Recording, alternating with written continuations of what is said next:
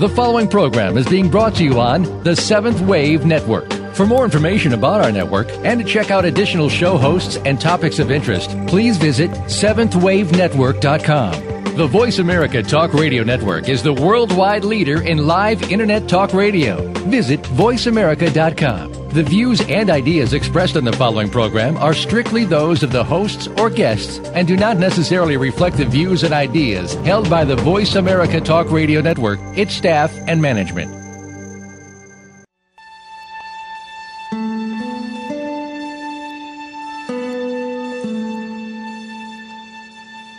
Good afternoon, and welcome to Authentic Living with Andrea Matthews. Over the next hour, you'll learn how to see your true self in the midst of life's twists and turns. You'll be challenged to think outside of the box when it comes to the mysteries of life. Now, here's your host, Andrea Matthews. Good afternoon, and welcome to Authentic Living, brought to you by the American Institute of Holistic Theology. You know, believe it or not, we've all signed on to a mandate to be afraid, to be very afraid. You know, when we were little, we weren't afraid. Your mother and your dad or your foster parents or whoever your caregivers were had to teach you to be afraid. They had to teach you that the oven was hot and you shouldn't touch it because you were afraid that it would hurt you. You know, I know that when we're standing in the middle of a street and there's a Mack truck coming, our typical response to that is fear, and the fear really is telling us to get out of the street. But wouldn't it be nice to be able to say, you know, I'm not ready to die today, I think I'll get out of the street, without having the extreme fear reaction we typically have when something frightening like that comes into view. Fear is one of those things that drives us. It's like an underground river that compels us. It compels our beliefs. It compels our thoughts. It compels our actions. And we live from that base as if it is the only real truth. If you ask yourself any question at all, whether it's, what do you want today? A serious question, not whether or not you want coffee or tea, but a serious question, so that you're asking, what do you want in your life? The first response that comes up to that is, well, you know, I can't really have that. And if you peel that back, you're going to find at least some derivative of fear in there. Because we're taught to be afraid that life can't be what we want it to be. We've got lots of gurus and teachers out there telling us today that we can have anything we want, and that we need to say affirmations, and that we need to talk to ourselves, and we need to change our belief systems. And all of that is true. However, at the base, what we need to look at is fear. And typically what we think of is that we need to conquer our fears. Once upon a time, a long time ago, I had someone say to me, you know, when you square off against yourself, you lose. And I've kept that statement because it's been so meaningful to me. Anytime I square off against myself, I lose. There's only me in that battle, and one of me is going to lose. So if I square off against my fear, I'm going to lose. What happens when we try to say, I will not be afraid, I will not be afraid, I will not be afraid, is that we are so focused on our fear, and what happens is that we feel it throughout our body. It becomes sensative, not just emotional, but sensative. In other words, we can feel it in our physical body. So that fear takes a bigger import the more we focus on it and say, I'm going to conquer you. And so we lose. It's the battle of resistance that sets up its own resistance. It's the victory that is our defeat. We don't conquer our fears. What we do is we listen to them. And once we listen, we begin to understand what they're telling us. The first thing that most of our fears are telling us is, you better watch out because death is imminent. You know, that whole base for that, whether you believe what I'm about to say or not, is based in the whole idea of duality. If we don't think in terms of duality, we think typically in terms of black and white. We think in terms of absolutes. There's this or there's that. There's one truth or there's a lie. And when we think that way, we eliminate all the other possibilities. So today we're going to be talking about some of those other possibilities. Duality, as we talked about in a previous show, is that state of mind in which we we square off against ourselves. We are split. We're split into a conscious and an unconscious. We're split into a masculine side, and I don't mean masculine gender, I mean a masculine archetype, a masculine side and a feminine side. We are split off from all kinds of things that we've hidden away in the unconscious. Some of those are our fears. Some of those are things about ourselves that we might not want to know. Some of those things may be our truest self, our truest self.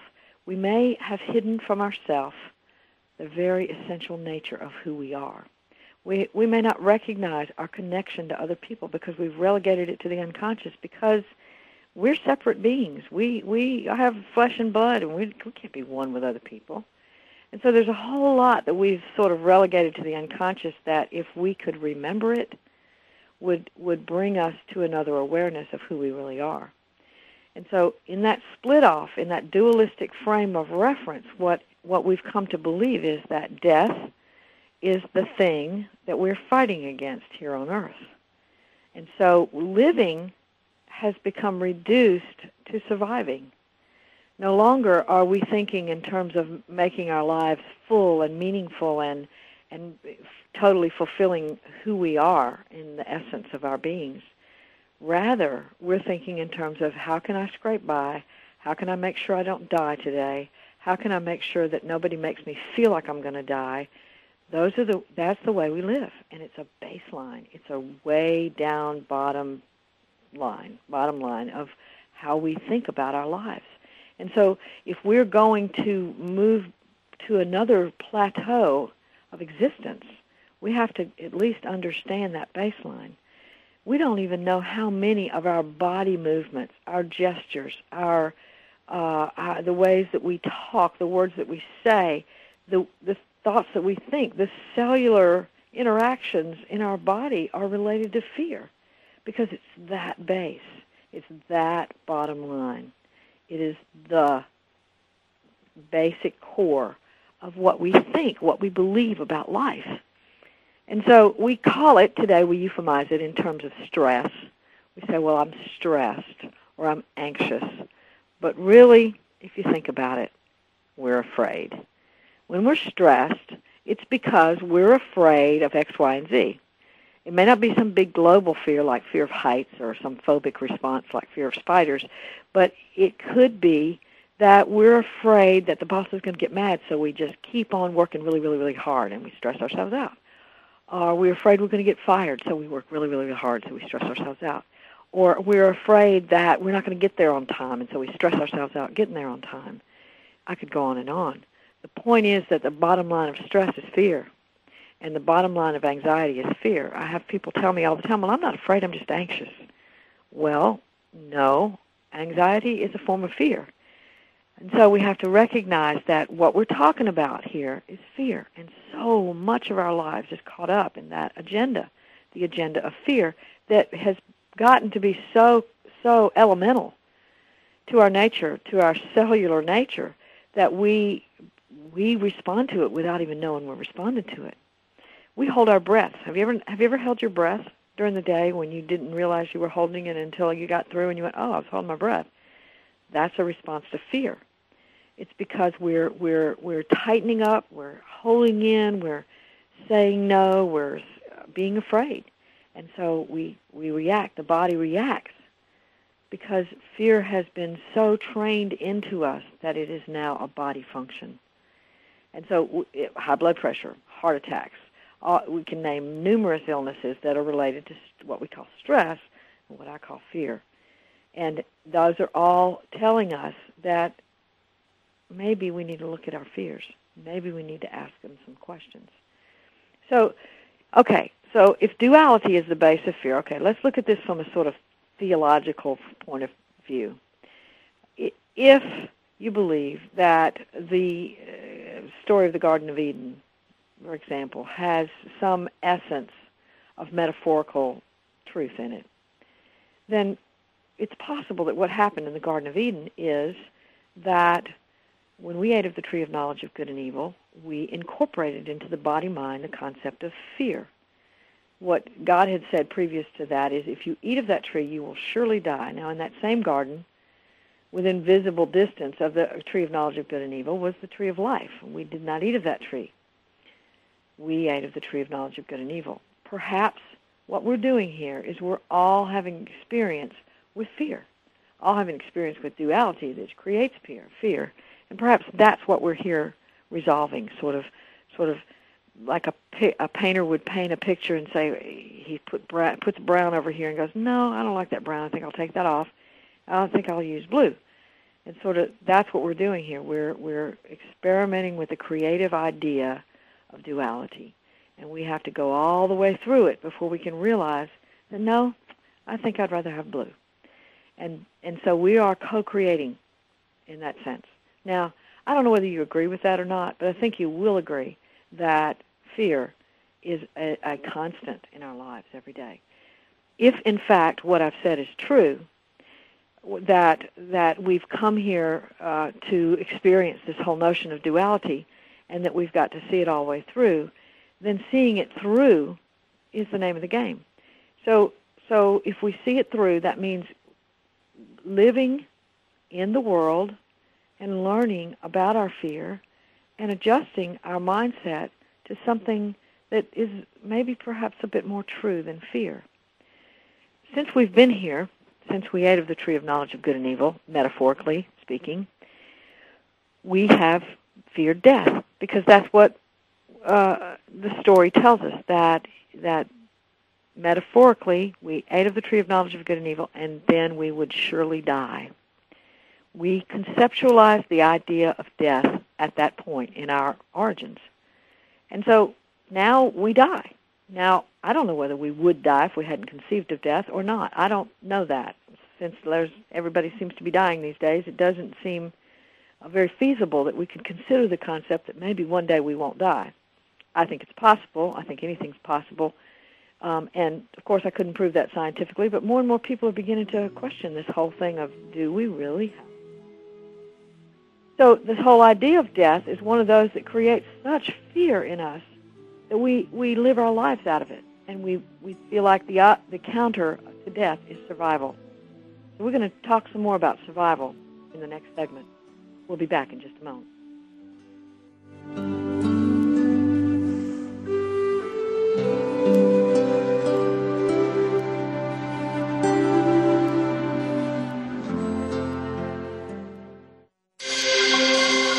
Awakened media for a transforming world.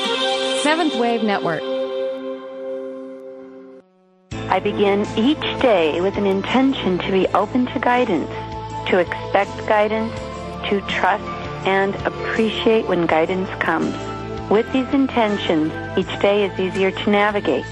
Hi, I'm Sonia Choquette.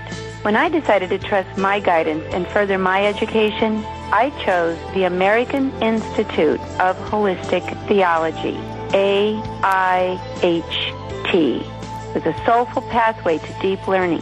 In my own home, on my own schedule, I earned my PhD in metaphysics.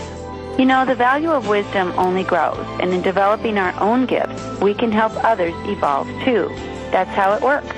These self-paced programs in holistic health, metaphysics, holistic ministries, parapsychic science, and holistic theology can embolden your spirit to change the world. And the time has come for us all to do our part in changing the world. So in this moment, call the American Institute of Holistic Theology. The number is 1-800-650-4325. In this moment, visit aiht.edu. All my love. When I found out my jeans were made using child labor in sweatshops, I wrote a letter to the company saying, reconsider your labor practices. A few months later, I get a letter back saying, thanks for being a loyal customer, and they included a coupon for a 25% discount on their jeans. So I got smart, wrote letters every day to all the stores that carry the brand, asking them to stop supporting the companies who use child labor in sweatshops. And I just kept getting letters back, thanking me for my concerns, and more coupons for more discounts on more jeans. So I'm telling my friend about it, and she flips out, saying that between all the letters and coupons, some paper company cut down a small forest, driving off 2 indigenous tribes, hundreds of endangered animals, killing thousands of plant species, some of which may have contained vaccines for HIV, cancer, and syphilis. Meanwhile, the guys cutting down the trees are 13-year-old kids who work night and day for months just to save up enough money to buy a pair of jeans made by child labor in sweatshops. Saving the world isn't easy, but saving a life is. Just 1 pint of blood can save up to 3 lives. Visit bloodsaves.com to learn more. This public service announcement was brought to you by the Ad Council. Listening on a higher dimension. Seventh Wave Network.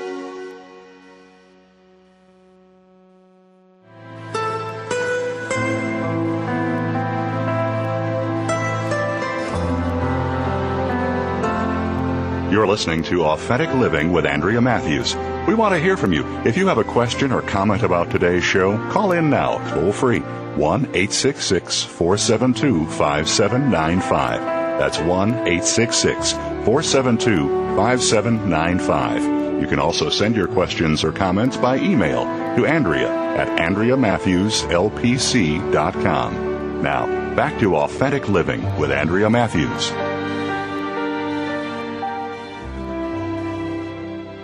And we're back with Authentic Living. In the last segment, we talked about fear as the bottom line, sort of our existence, and that we discovered that survival, our need to survive, is based on the concept that at bottom, our biggest fear is the fear of death.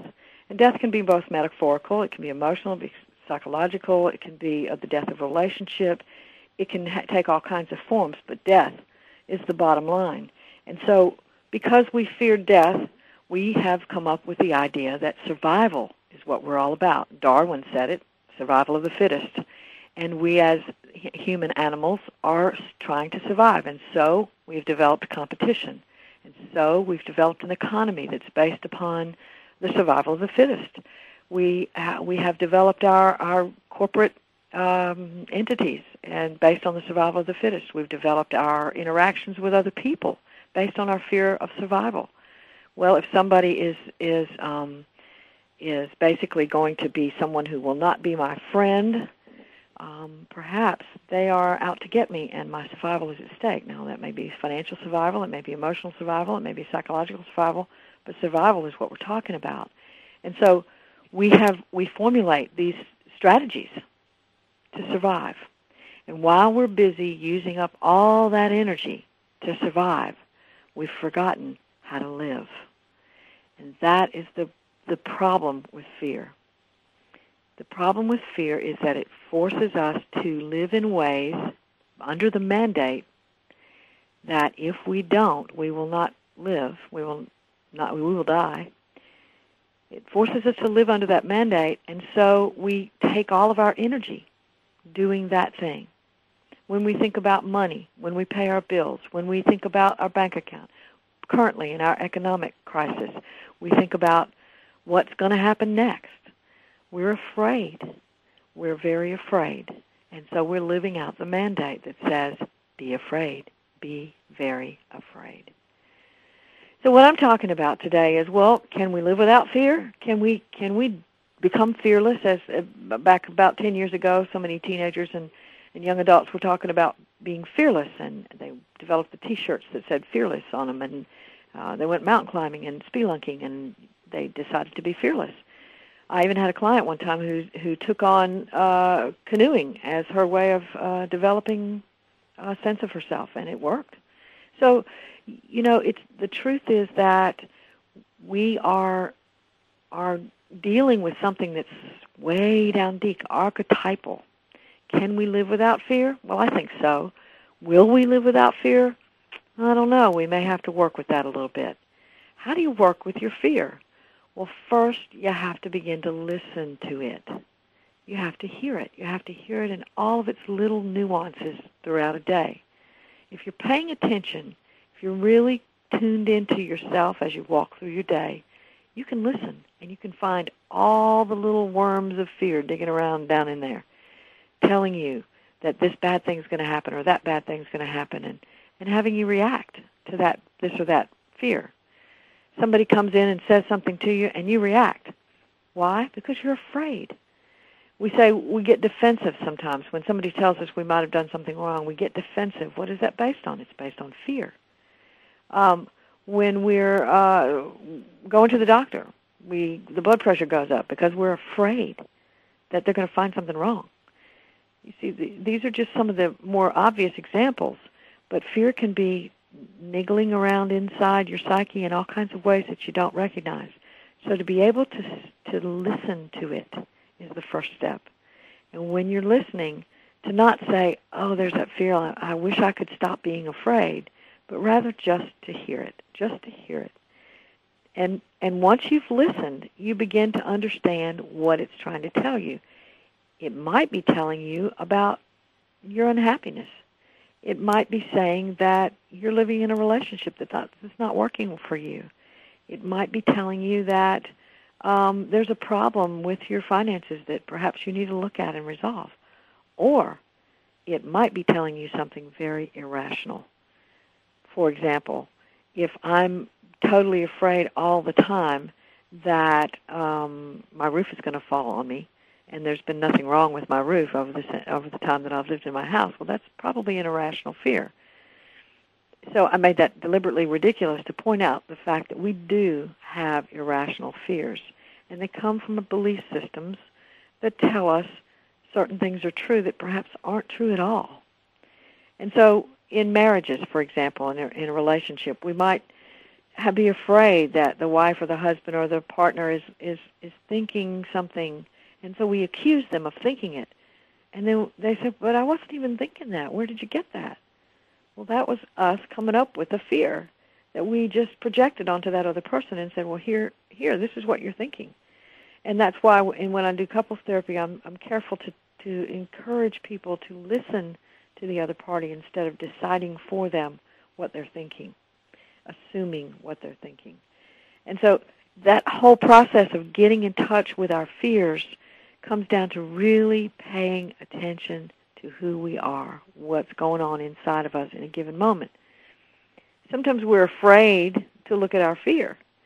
Our fear of looking at our fear takes over, so we don't really want to go there because we're afraid that what we're going to feel is intense, overwhelming, powerful, life-driving fear. Why do we have that fear? We have that fear because all of our lives we've been told to be afraid. Look before you cross the street. Don't touch that stove. Don't hit Johnny if Johnny's bigger than you. You know, that kind of stuff. So that we all have been weaned on fear.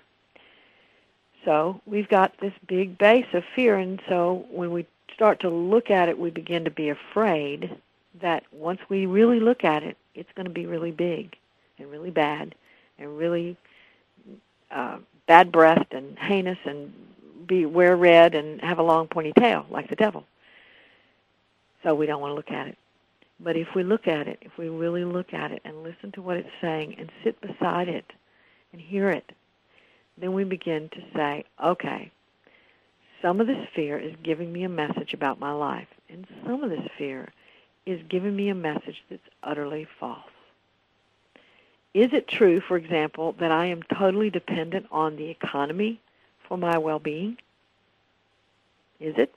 Ask yourself that question. Do you really believe that you are totally dependent on the economy for your well-being? Well, most of us would say, oh, no, I don't feel that way because I don't want to think about money and I don't want to be one of those materialistic people, and so no. The answer is no, I'm not going to. But a lot of that answer is rationalization. If we get honest, some of us really do believe that our well-being is based on the economy. Some of us really do believe that. And where that comes from is we get the message all day, every day on our TVs and radios, and we hear how bad it is, and Dow Jones is down again.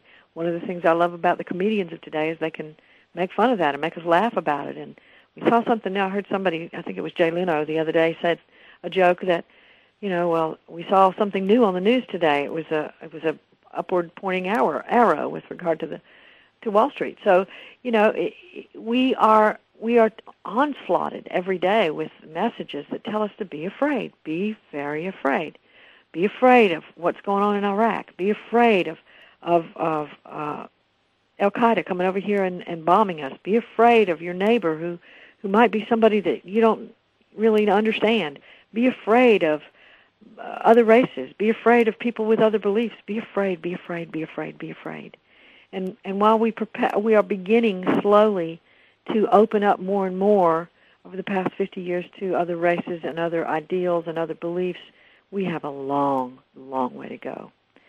But because we've been taught to be afraid. The reason that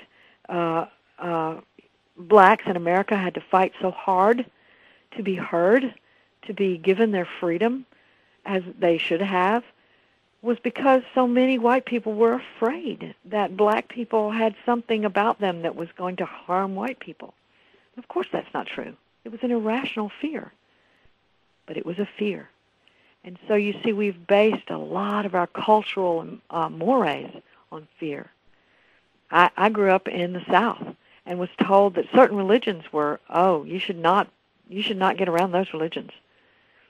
Well, of course, I didn't believe that. I'm glad I didn't. But the fear was there. It was being taught to me by my peers who had been taught it by their parents, most likely. We have lots of those kinds of things running around in our psyches that we don't even recognize because we don't want to see it. We don't want to know that we're afraid of other races. We don't want to know that we have fear of other religions. We don't want to know that we are afraid of people that are gay. We don't want to know that we're afraid that gay and lesbian or GLBT issues will rub off on us if we hang around with gay and lesbian people. We don't want to know that. We don't want to think that way. We don't want to notice our fears because we want to believe that we're intellectual and above that. But guess what? If we go looking, we may find that little thing in there. And it has been causing reactions in us. It has been causing facial expressions and hand gestures and turning our shoulders a certain way. It's been causing all kinds of readable body language that other people get. They know that you're somehow rejecting them, even though your lip service would say you're not. So looking at our fears is extremely important because it's going to help us to really look at what's irrational as compared to what's rational. What's irrational about racism is completely unfounded. It's completely unfounded. And so we have to begin to process some of that information that is inside of us that's been planted in there like a computer chip for ages. And we'll talk some more about that right after the break.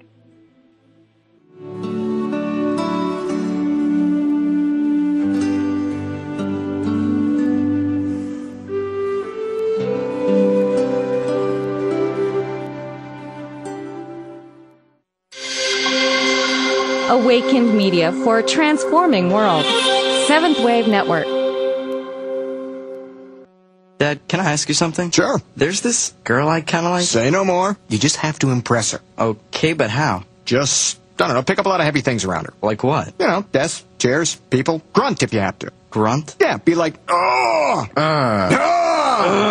There you go. You don't have to be perfect to be a perfect parent. When you adopt a child from foster care, just being there makes all the difference. To learn more, call 1-888-200-4005. A public service announcement brought to you by Adopt U.S. Kids, the U.S. Department of Health and Human Services, and the Ad Council. I begin each day with an intention to be open to guidance, to expect guidance, to trust and appreciate when guidance comes. With these intentions, each day is easier to navigate. Hi, I'm Sonia Choquette. When I decided to trust my guidance and further my education, I chose the American Institute of Holistic Theology, AIHT, with a soulful pathway to deep learning. In my own home, on my own schedule, I earned my PhD in metaphysics. You know, the value of wisdom only grows, and in developing our own gifts, we can help others evolve too. That's how it works. These self-paced programs in holistic health, metaphysics, holistic ministries, parapsychic science, and holistic theology can embolden your spirit to change the world. And the time has come for us all to do our part in changing the world. So in this moment, call the American Institute of Holistic Theology. The number is 1-800-650-4325. In this moment, visit AIHT.edu. All my love, What can you tell me about Skills USA? Skills USA teaches you employability skills. So you know how to deal with people, you have teamwork, your resume is going to look awesome. Well, it's important to know your technical skills, but not only that, to have soft skills, the skills of learning how to communicate with people.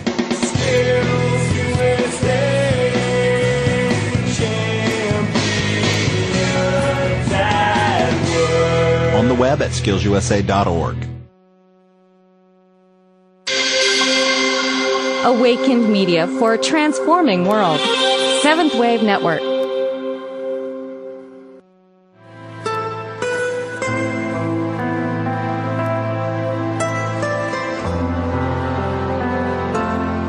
You're listening to Authentic Living with Andrea Matthews.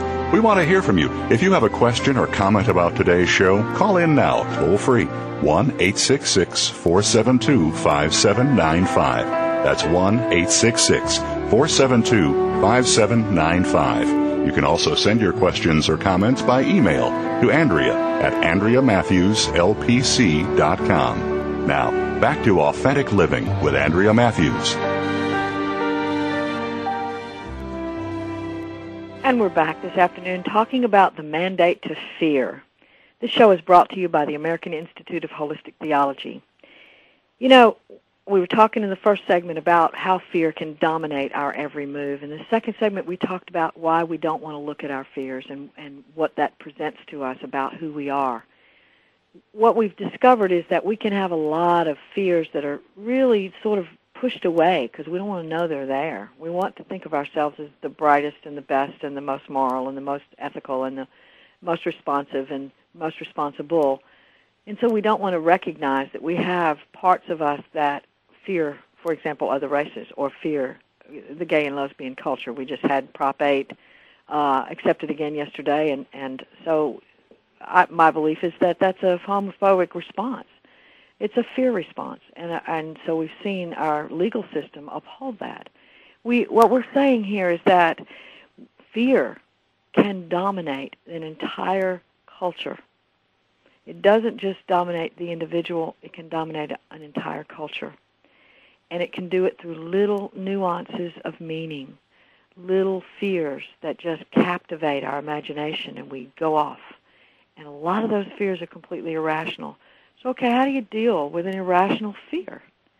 An irrational fear is one that makes no sense. It's not rational. So if I'm afraid, like I said a little while ago, with my ridiculous fear that the roof on my house will fall in when there's been nothing wrong with my roof, no leaks, no nothing, then I'm dominated by an irrational fear, and we have lots of those. One of those, as I said before the break, is racism. So how do you deal with irrational fears? We do something that clinically is called systematic desensitization. That's one of the things we can do. That means we slowly begin to expose ourselves to the fear in a systematic fashion so that we begin to tolerate it more, and we begin to accept it more, and we begin to say, okay, maybe I can be okay with this. So if I've got a fear of a mountain, if I've got fear of heights, then what I might do is go to a place that is fairly high and stay way back from the edge and move just a few steps closer. And anytime I want to move back, well, I'm going to move back because my fear has taken over. So I might take 3 steps forward and 2 steps back, but that means in the total that day I've taken 1 step. So we come back again and do the next thing the next day and the next day and the next day and the next day. And finally what's happening is I'm getting closer to the edge. I may not decide to go stand on the edge of that mountain because that fear may just be overwhelming to me, but at least I can get closer. At least I can tolerate it better. At least I begin to say to myself, standing on the edge of the mountain is not going to hurt me as long as I'm not falling off, okay? So we begin to really trust that the fear is irrational and it doesn't need to be behaved out of. Dangling participle there, but we don't need to be behaving out of our fears, our irrational fears. So desensitizing ourselves to our fears is like changing the path that the rat has to take in the maze to get fed. What happens in our brains once fear has become the dominant force is that we make a path. that thought makes a path, a groove, if you will, through your brain. And every time a certain stimulus hits it, we go down that same path to the same result, which is be afraid, be very afraid. What we're doing when we systematically desensitize ourselves is that we are saying, no, let me see if I can find a new groove here. Let me see if I can find a new groove, a more rational one. And slowly over time, what we begin to do is we begin to not be so afraid. So that is the process. How is it that we have come to understand that as white people that we should not be afraid of black people? We've exposed ourselves to them, and we've come to understand that they're human beings as we are human beings, with all the same complexes and fears and desires and aches and pains and heartbreaks that we have. And that's how we changed it. As long as we can stay at a distance from our fear, we don't have to really deal with it. And it controls us. In the same way, we're going to be able eventually to accept gays and lesbians, bisexuals, transgendered people into our culture as a part and parcel of who we are as a human, as humanity.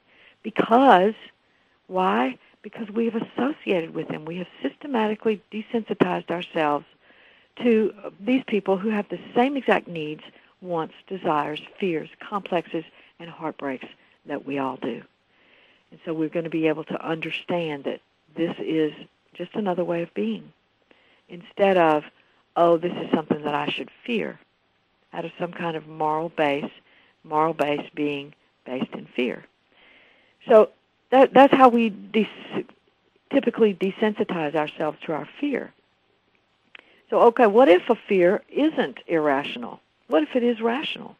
What if, in fact, I put my hand in the fire, it does burn me? Well, as we live here on this earth, that's pretty true. We are matter, and fire will burn us. If we're standing in the middle of the street and the Mack truck can't stop, well, we're probably going to get hit. These are the realities of our lives, and those fears that come up really are associated with a thought that says something more authentic than just be afraid, be very afraid. So if I'm standing in the middle of the street and there's a Mack truck coming, I've got a thought, separate and distinct from my fear, a thought that says, oh, there's a truck coming, let me get out of the street because I don't want to die today. That's not fear, it's a desire to live. There's a difference. Fear says, oh my God, there's a truck coming and I have to get out of the street now. And yes, fear may make us react faster, or it may make us react slower. And we're not sure which all the time. So I certainly have known, and you have known, people who are panicking, who can't think straight about how to respond to a given situation. Panic can do that. It can make us unable to just do anything. You may have seen people in a particular crisis become literally paralyzed, glued to the floor, unable to budge because they're so afraid and they can't think. Fear has just taken over, and they don't know what else to do except be afraid, be very afraid. So fear is not necessarily a helper in those situations. However, probably we're not going to think much about that at that moment. We're probably not going to be deciding, oh, I'm not going to feel that fear. I think I'll just feel my desire to get out of the street. You'll get out of the street. Hopefully you'll just respond and get out of the street. In that same sense, excuse me, then we can begin to say, all right, I've got this fear that I'm going to lose my job. Okay, let me listen to that fear. Is it possible that I'm going to lose my job? Well, if I look around my particular place of employment, I might learn that there are some economic problems. And given the economic crisis this time, there may be some issues with employment. There may be some layoffs in the future, if there haven't already been. If there have already been, then my fear is already talking to me about perhaps I need to be looking around to see what else is out there. So, okay, that's a rational fear. It's possible that you're going to lose your job. That's a possibility. So what can you do about that? You can listen to the fear. You can let it become a response, not a reaction. There's a difference between a reaction and a response. Reactions, from my way of looking at it, are connotated as quick, impulsive, and very often inaccurate responses to a given situation. Responses, on the other hand, are much more responsible. They respond from our ability to respond to something with accuracy, with forethought, with a plan. So reactionary impulses aren't necessarily going to drive us to the right decision. Sometimes they do, but lots of times they won't. If we want to respond, however, to a given fear, we'll say, okay, what are the things that I can do? I've got this particular job, and I've got this kind of experience, but does that mean I can only do this job and only in this field? Are there ways that these subsets of skills that I've got can be transferable? Let me think about that. Let me create for myself options that will alleviate some of my fear, A, and also give me some plans of action that I can begin to implement. So then I've listened to my fear, and I've paid enough attention to what it's telling me to be able to respond to it effectively. Then fear becomes our friend. Then it's just another message. And as we begin to listen to it, the fear response slows. In the process of listening to our fear, we have systematically desensitized ourselves to the fear so that we begin to tolerate it more. We begin to say, I can be beside my fear and not run away. And so that is a kind of tolerance for our own internal fear that allows us to sit with it, listen to it, and respond to it. And as we do that over the years, fear subsides, or at least decreases in our lives. It doesn't become the dominant force because it's either been determined to be irrational, and we change our belief systems by working with it, or it's rational, but it's really based on a deeper desire to make my life meaningful, not just survive, but really make my life meaningful. And I'm going to stay with the idea of changing jobs since we have this economic crisis right now. You know, if we have a crisis like that, if we do lose a job, very often I find that people begin to use that time as a time to explore who they really are, what they really want to do. Now, sometimes we don't do that. Sometimes we just get stuck.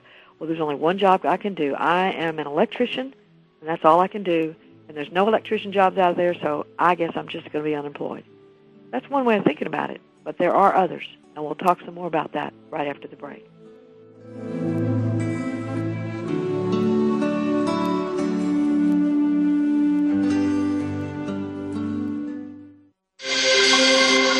Awakened media for a transforming world. Seventh Wave Network.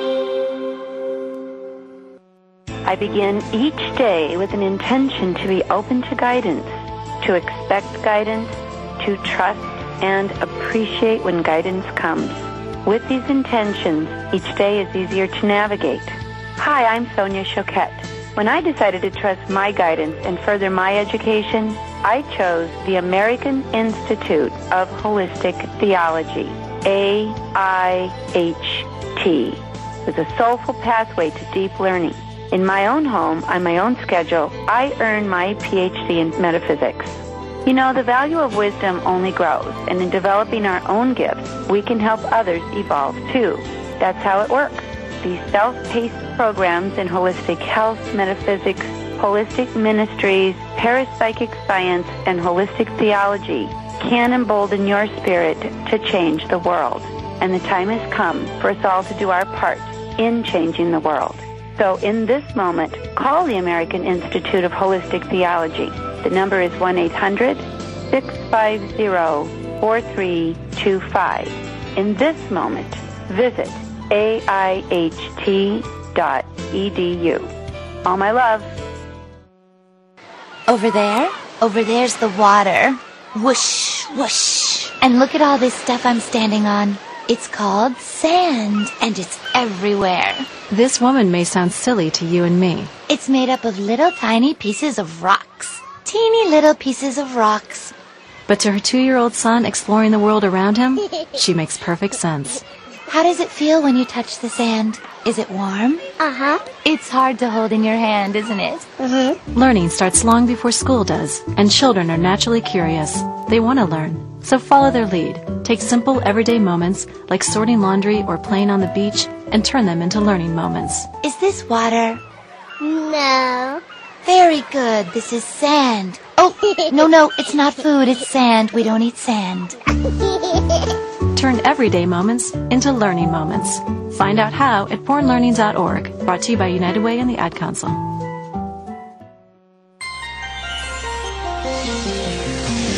Taking you to the threshold of a dream and beyond. Seventh Wave Network.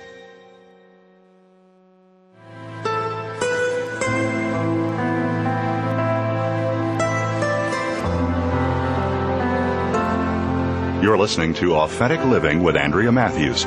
We want to hear from you. If you have a question or comment about today's show, call in now, toll free, 1-866-472-5795. That's 1-866-472-5795. You can also send your questions or comments by email to Andrea at AndreaMatthewsLPC.com. Now, back to Authentic Living with Andrea Matthews.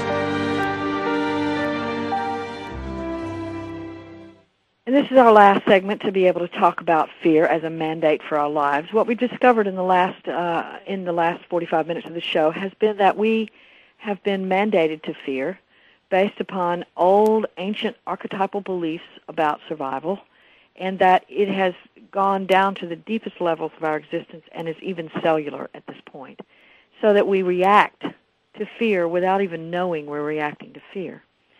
And what we've talked about doing with that is getting conscious, raising our consciousness about fear so that it becomes something that we are very aware of, its subtle influence. We are aware of when it is causing us to react.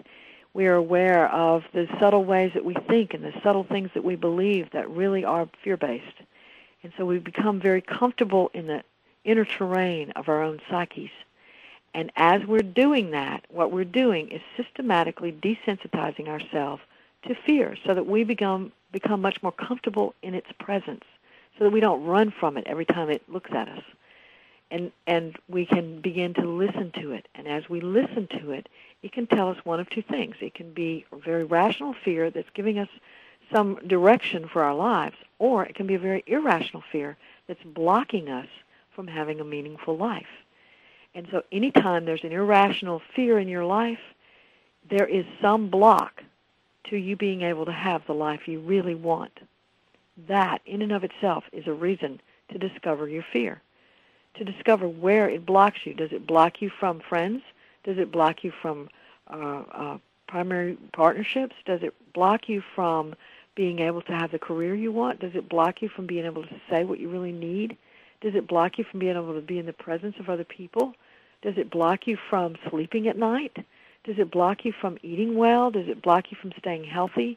These are the numerous blocks that fear can give us, and they keep us from having a meaningful, fulfilling life. You see, I have a theory that we came here, each one of us came here for the specific purpose of fulfilling ourselves. Each one of us has a specific set of very unique little buttons and tabs and little treasures and our own little oceans inside of ourselves that need expression, that need to be swum in. We need to be able to live in that interior region of ourselves and pull out its meaning and live in that. And so it's kind of like saying, well, I came here as a pine tree, but I really would like to be an oak. Because, those oaks, they're really pretty in the fall and stuff, and they lose their leaves and they come back and, all that. But I'm a pine tree. I'm here to fulfill my life as a pine tree. I'm not here to be an oak. So that's kind of what I'm saying, metaphorically, that each one of us has an individual, specific, ingrained truth about who we are that is meant to be fulfilled. That's my theory. Whether you agree with it or not, I think you will agree that fear is far too prevalent in everyone's life, and that it does block us from many, many of the activities and relationships that we could have that are meaningful and really joyful. Sometimes we can't even experience joy at all because under the surface of our everyday routine there's a fear that if we just relax and enjoy life, then something bad's going to happen. And so we just won't. We don't laugh as much. We don't have as much fun. We don't really experience what's around us, breathing in and out, looking at a rose, looking at some trees, looking in the eyes of someone else. We don't experience those things because we're busy with our fear.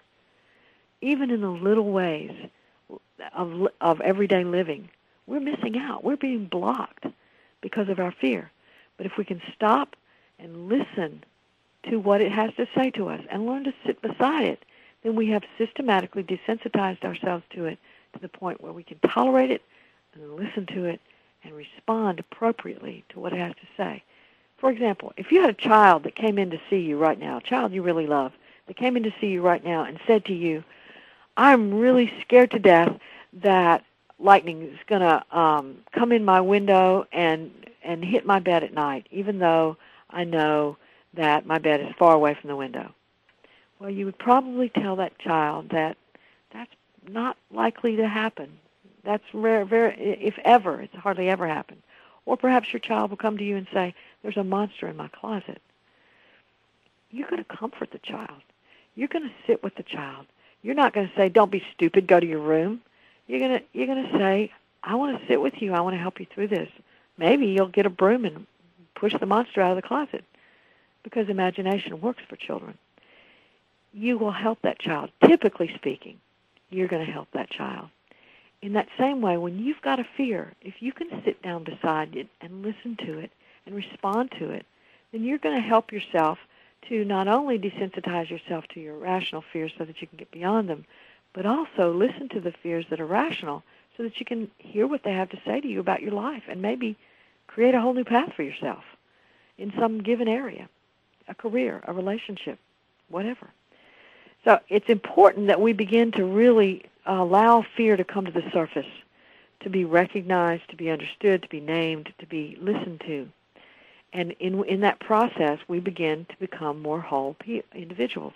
The reason we are split off into conscious and unconscious, as I said at the beginning of the show, is because one part of us says that there's a way I have to be in the world or else I won't survive, either emotionally, physically, psychologically, or otherwise. I won't survive. There's a persona I have to put on and wear out in the world, or I won't make it. People won't like me. I'll be abandoned. I won't have any money. I won't have any food. That's what we think. So we split off from all the parts of us, we think, that are going to keep us from having those things. If I am afraid, then Joey will think I'm stupid and he'll laugh at me, so I won't let myself know that I'm afraid. And that becomes a response to every fear we have. I just don't want to know I've got it. And the more we push it down into the unconscious, the bigger it becomes, at least in our imaginations. So that we pile it in and pile it in and pile it in, and then we're afraid to go there because it seems like it would be so big it would be overwhelming. But it doesn't have to be taken in those big gulps. We can take it in little ways all throughout a day so that we can begin to just become conscious. So, are you afraid? Probably. If you're a human being, you're afraid. Do you have to follow the mandate of fear? Absolutely not. You don't have to follow the mandate of fear. You can allow fear to become a part of your everyday recognition rather than the dominant force in your life. And the more unconscious you are of your fears, the more it dominates you. Yes, that's true. Carl Jung was one of the first people to recognize that the more we repress something, the more control it has over us. The more we push it away, the more it sneaks out in little ways that we don't even recognize and controls our lives. For example, if I'm angry and I tell myself I'm not, then it's going to sneak out in little sarcastic comments throughout the day. Or it may sneak out in some kind of subversive martyrdom about myself. You see, it sneaks out. And we may not even recognize that it's sneaking out. Sometimes our peers do. Sometimes our friends and primary relationships do recognize it, but often we don't. So it's important to the repression is not going to work. It's important to begin to say to ourselves, repression is not going to be how I handle this. Now, how do you stop repressing? You begin to pay attention. You just sit with yourself and listen. That's what raising our consciousness is all about. So I wish you well in that process. being able to raise your consciousness to the level of living instead of surviving. Next week, we're going to be talking to Michael Murdad about his book, You're Not Going Crazy, Just Waking Up. And remember, your job, should you choose to accept it, is to give birth to yourself. Talk to you next week.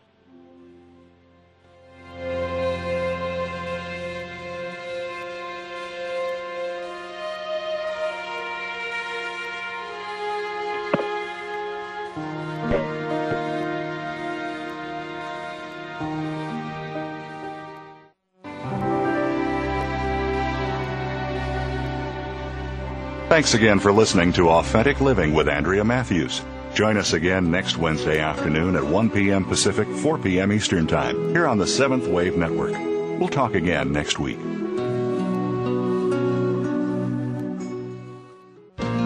Thanks again for listening to the preceding program, brought to you on the Seventh Wave Network. For more information about our network and to check out additional show hosts and topics of interest, please visit seventhwavenetwork.com. The Voice America Talk Radio Network is the worldwide leader in live Internet talk radio. Visit voiceamerica.com. The views and ideas expressed on the preceding program are strictly those of the hosts or guests and do not necessarily reflect the views and ideas held by Voice America Talk Radio Network, its staff, and management.